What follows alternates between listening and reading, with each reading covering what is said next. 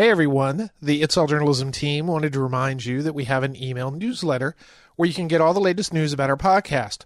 Go to our website, itsalljournalism.com, and follow the link to subscribe. Thanks, and enjoy the episode.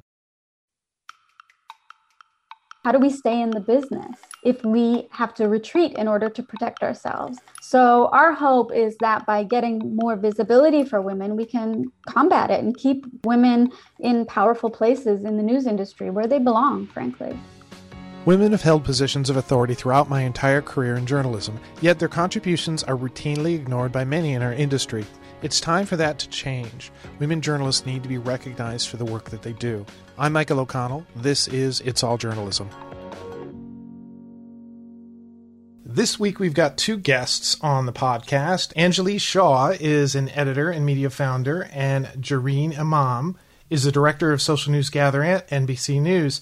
They're here to talk to us about the Women Do News campaign to create more Wikipedia entries for female journalists. Anjali and Jareen, welcome to It's All Journalism. We're so glad to be here. Thanks for having us. First of all, I like to, when talking to our guests, I like to learn a little bit about their background. So how did each of you get interested in journalism? We can start with Jareen. Yeah, so it's such a great question. I get it all the time because I get a lot of young interns that work for me. I got into journalism.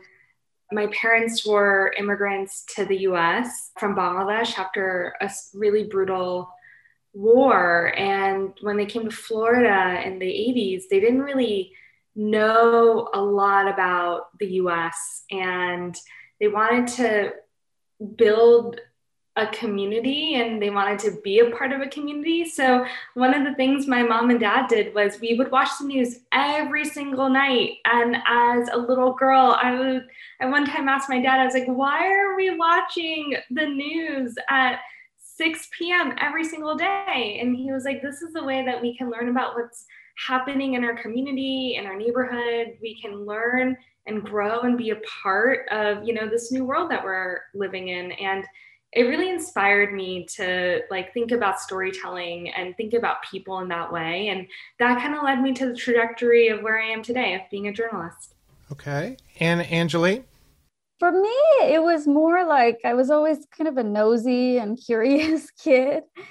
And in some ways, I've been a journalist for a really long time. My first journalism was in middle school on our school newspaper. But I'm also the kid of immigrants.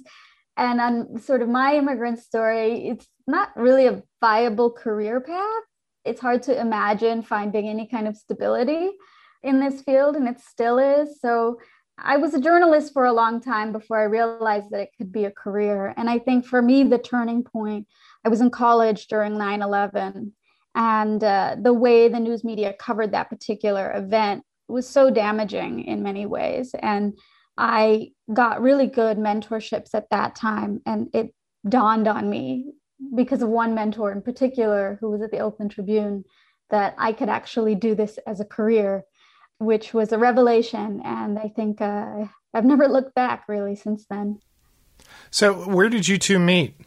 We are both fellows in the Take the Lead 50 Women Can Change the World of Journalism fellowship. And it's like a cohort of 50 women across the media field. And I feel like we hit it off after a couple of days of leadership growth and training. One of the things that we were tasked to do in the cohort was to think of a problem that we were seeing in journalism that we thought we could solve or try to help fix. And that actually was the inception of Women Do News, which Anjali can talk more about.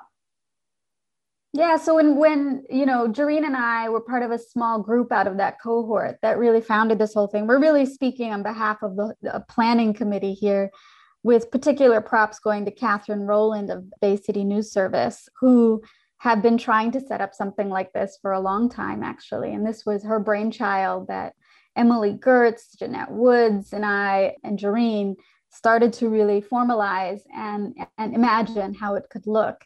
And it was really exciting. It's really hard when you get a bunch of busy people together, but you're onto something when we all carve out space to work on it, and we enjoy it. The cohort that you're involved in, it was actually one of our producers, Amelia Brust, had been following it and actually had gotten interested in this, and she was the one who pitched you as guests, and also, Women Do News initiative that you're doing here. So tell me about Women Do News. What is what's its mission? At our very core, our mission is really simple. We are adding entries to Wikipedia about women journalists, which is really, really simple. But the broader picture of that is that we want to raise the profile of women in our industry because, we've been really cut out of history and cut out of the record of news in this country. And Wikipedia is kind of a symptom of that, and a place where we can sort of start to make sure that our stories are part of how we understand news in this country. So it's a really simple mission in a lot of ways, but has a lot of deep roots in sort of what we're trying to do to lift up the status of women in news media. I was really kind of fascinated when I heard about this, because this is something that I'd never even sort of thought about, or that it was a problem that I was aware of. I know that underrepresentation of women in the newsroom is not something new, and parity in leadership is something that everybody needs, that we need to be striving for. But how did you become aware of the Wikipedia problem? Kat Rowlands really brought this up to the group. And when we started looking into it, the numbers are startling, right? Like 90% of Wikipedia contributors around the world are men. Less than 18% of biographies on Wikipedia are women. And one of our founders, Emily Gertz, has been involved in Wikipedia community for a long time. So she really was instrumental in beginning to think about how we could structure something to change that incrementally. And I think, Jareen can talk really elegantly about this, but the sort of ripple effects of having a Wikipedia article are pretty big. So it was a place where we could do something small that would sort of ripple across the internet in ways that are outsized for the effort we put in. That was a really good target for us to start out. Jareen, what is the effect of this? We put these posts up. What effect does it have on the woman journalist? What effect does it have with representation of women in Wikimedia? Yeah, there's a couple different ways to think about it. The first way is, newsrooms, you don't always talk about the complexity of newsroom hierarchies. And there's a lot of phenomenal journalists who work in the background who don't always get listed on awards, or they might get bylines on certain stories, but not on other, or they're contributors. So it becomes harder for women when they don't have that kind of space for name recognition, right? For them to then go and pursue other stories and investigative work, because they might not be searchable on the internet, which is a lot of what, sources and people now do.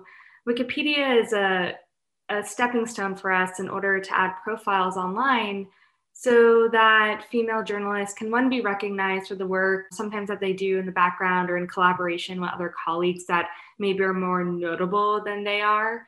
In addition, it adds to their own profile, which we've seen in other countries, for example. And we've seen some journalists who do investigative reporting on anti-corruption who have systematically been targeted. For example, in India, female journalists are regularly targeted when they report on anti-government activity or anti-corruption activity, or then there are, darker forces on the internet. Sometimes they are financed by government entities or businesses that create false information about these women online. And the great thing about Wikipedia is that Wikipedia is ranked highly across search. And so all that disinformation that might happen to women operating in countries like Brazil or India or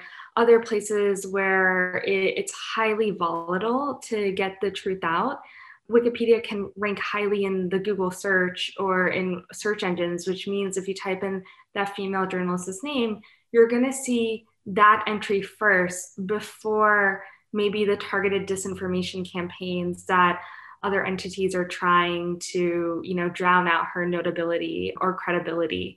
So it has a big implication with safety and also safeguarding women and their reputations as journalists, especially in places where the First Amendment right of freedom of speech and the freedom of the press is not always guaranteed. And so there's a lot of these incredible ripple effects that can happen if there's a space to have biographies for female journalists.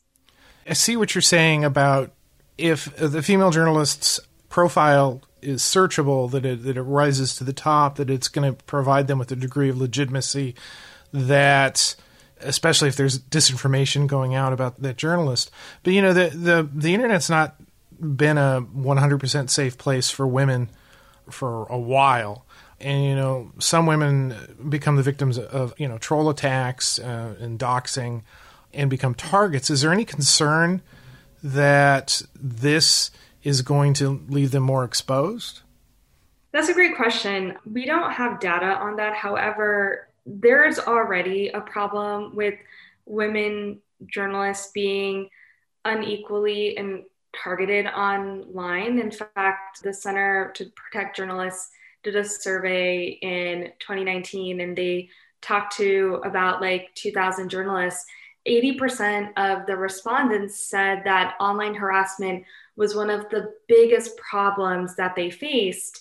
And much of that harassment is coming from social media platforms such as Twitter that haven't taken an active role in trying to mitigate that kind of harassment against female journalists and other journalists in general. And Wikipedia can add a space of legitimacy to back up a journalist in terms of, citing their work or their awards or their investigations that they've done. So we see it more so as an avenue to continue to add credibility to who they are, especially when there are on other platforms communities that have at times attacked journalists when those communities didn't necessarily like what they were reporting. So we think that it can actually help combat some of this harassment.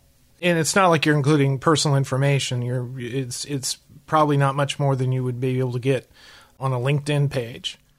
Well, it's funny you should say that, because Anjali and I have, and our planning committee have had these edit-a-thons where we have had to tell people that a LinkedIn page is actually unusable information for Wikipedia. And we learned this through adding entries into Wikipedia, because it's very strict about what is notable, like what is a notable biography.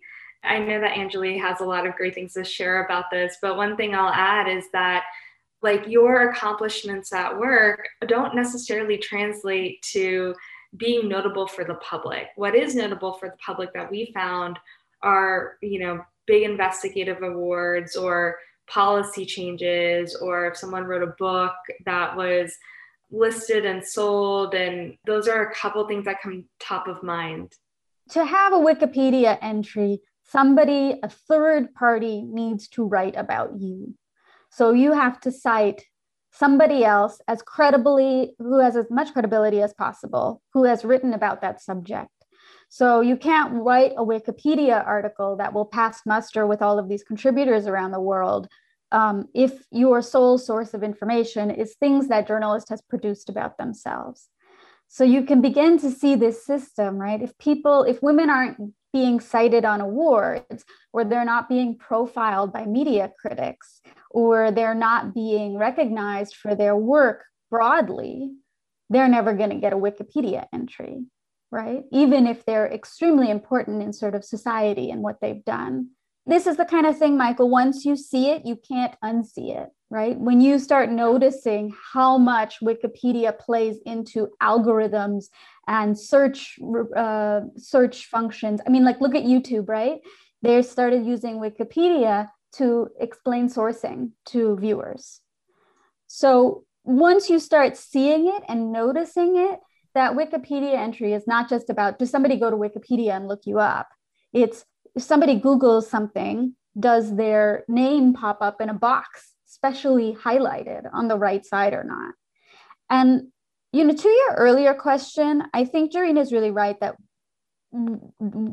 visibility is often a protective measure for women. But the other thing I want to point out is that when women or people who are trans women, particularly, I would say women of color, especially, when we are targeted online, a lot of times we have no choice but to retreat.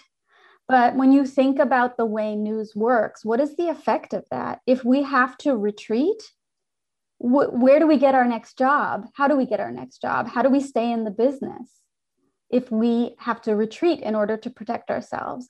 So our hope is that by getting more visibility for women, we can combat it and keep women in powerful places in the news industry where they belong, frankly.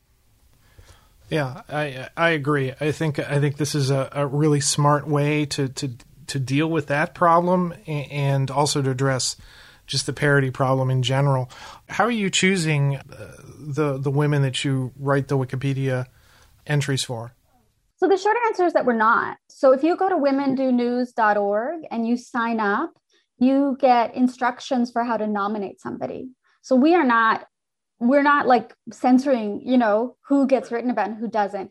It's really collective. About 300 people have signed up and made 222, I think is the number at this very moment, nominations. And then volunteers, again, can see all of the nominees and can pick up assignments. So, as organizers, as facilitators, we really aren't making those choices. It's up to the volunteers who they want to write about. We encourage people to pick up nominations of journalists they do not know. It makes for better work, and it's much more in line with sort of Wikipedia guidelines and ethics. But, if you sign up, you can see all the people who've been nominated, some of whom maybe don't have enough citations for Wikipedia article yet. So we're slowly sorting that out.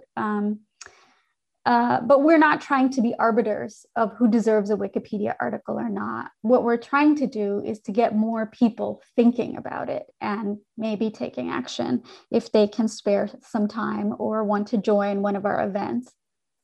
Have you gotten any feedback from Wikipedia about this effort? No.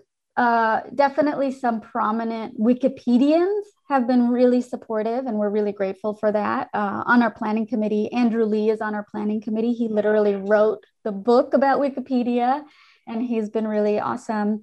And then of course, I can't be remiss if I said, so there's some really amazing groups, Women in Red, Art Plus Feminism, Wiki Project, Women Scientists. These are groups that predate us by quite a bit that really have helped us by being models and in some cases stepping up to help us edit or defend articles.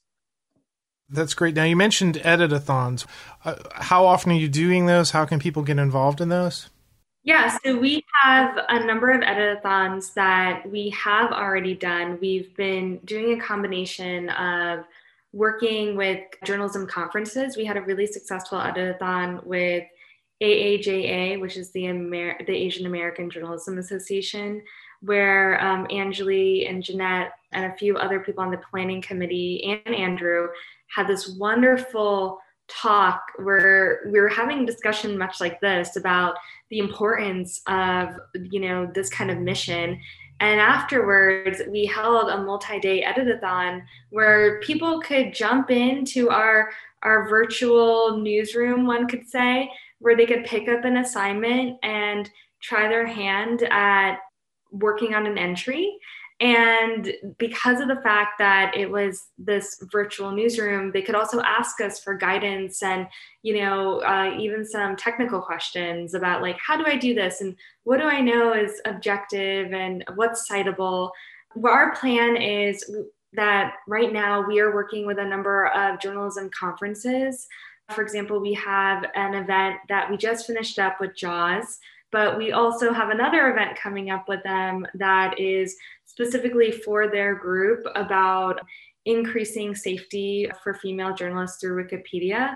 We are currently expanding, and we're really in the mindset of looking to partner with different organizations and groups who want to host an editathon. And me and other members of the planning committee are very eager to set up those opportunities. So I think that this podcast actually will be a great way for us to connect with other groups who are thinking about, this kind of work, and hopefully we can partner with them and continue to do editathons. Our goal is to try to do at least one editathon a month should we, have those kinds of partnerships form.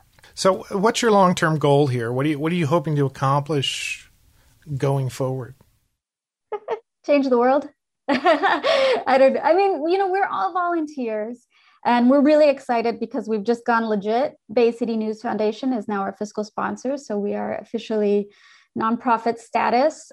And that's mostly because we want to expand our ability to reach people, to reach those who would not just participate in sort of this ongoing editing and writing work for Wikipedia, but also those who just need that awareness. I think if you look at the way our news media is written about, both in magazines or, Columbia Journalism Review or Pointer, it's only recently that you start seeing more women be included in those. And still, the parity is not there. If you are sort of a journalism history buff, then right? We have so many great scholarly works, but very few of them feature many women who have been really important in our industry. So I think long-term, we want that awareness to grow. And, we'll see as we do this work where we end up. But I'm just really excited and grateful for the volunteers who have stepped up so far. It's really crazy because I've been a journalist for a pretty long time, and most of the newsrooms I was in, there were more women than there were men. And I've worked for several women editors. And when I was at American University as a student, a graduate student, and as a teacher, there were always more women in the classes. So finding that they're underrepresented is really surprising to me. I'm glad I found out about this and about this disparity. And it seems like what you guys are doing is super positive. How can people get involved? If they want to volunteer, if they want to nominate somebody? Well, Michael, you just hit the nail on the head. So if you have these women who you've worked with in the past who really were instrumental in newsrooms where you've been or impactful on their communities in some way, all you have to do is sign up. You'll get an email with instructions, make a nomination. That's a first easy step. And then we can begin to track those journalists to see if there are good citations for them, to see if they already have entries that we can help to improve. That's the really easy way in. And then you get subscribed to a newsletter that will tell you about new entries, will help you to learn about women journalists you maybe didn't know about, and will alert you to any events or editathons we're working on. Well, that sounds super easy. So I encourage everybody to do it. Anjali, Jareen, this is a really fun conversation, and I'm glad we had a chance to talk about that. Thanks for coming on the podcast. Thank you. Thanks for having us.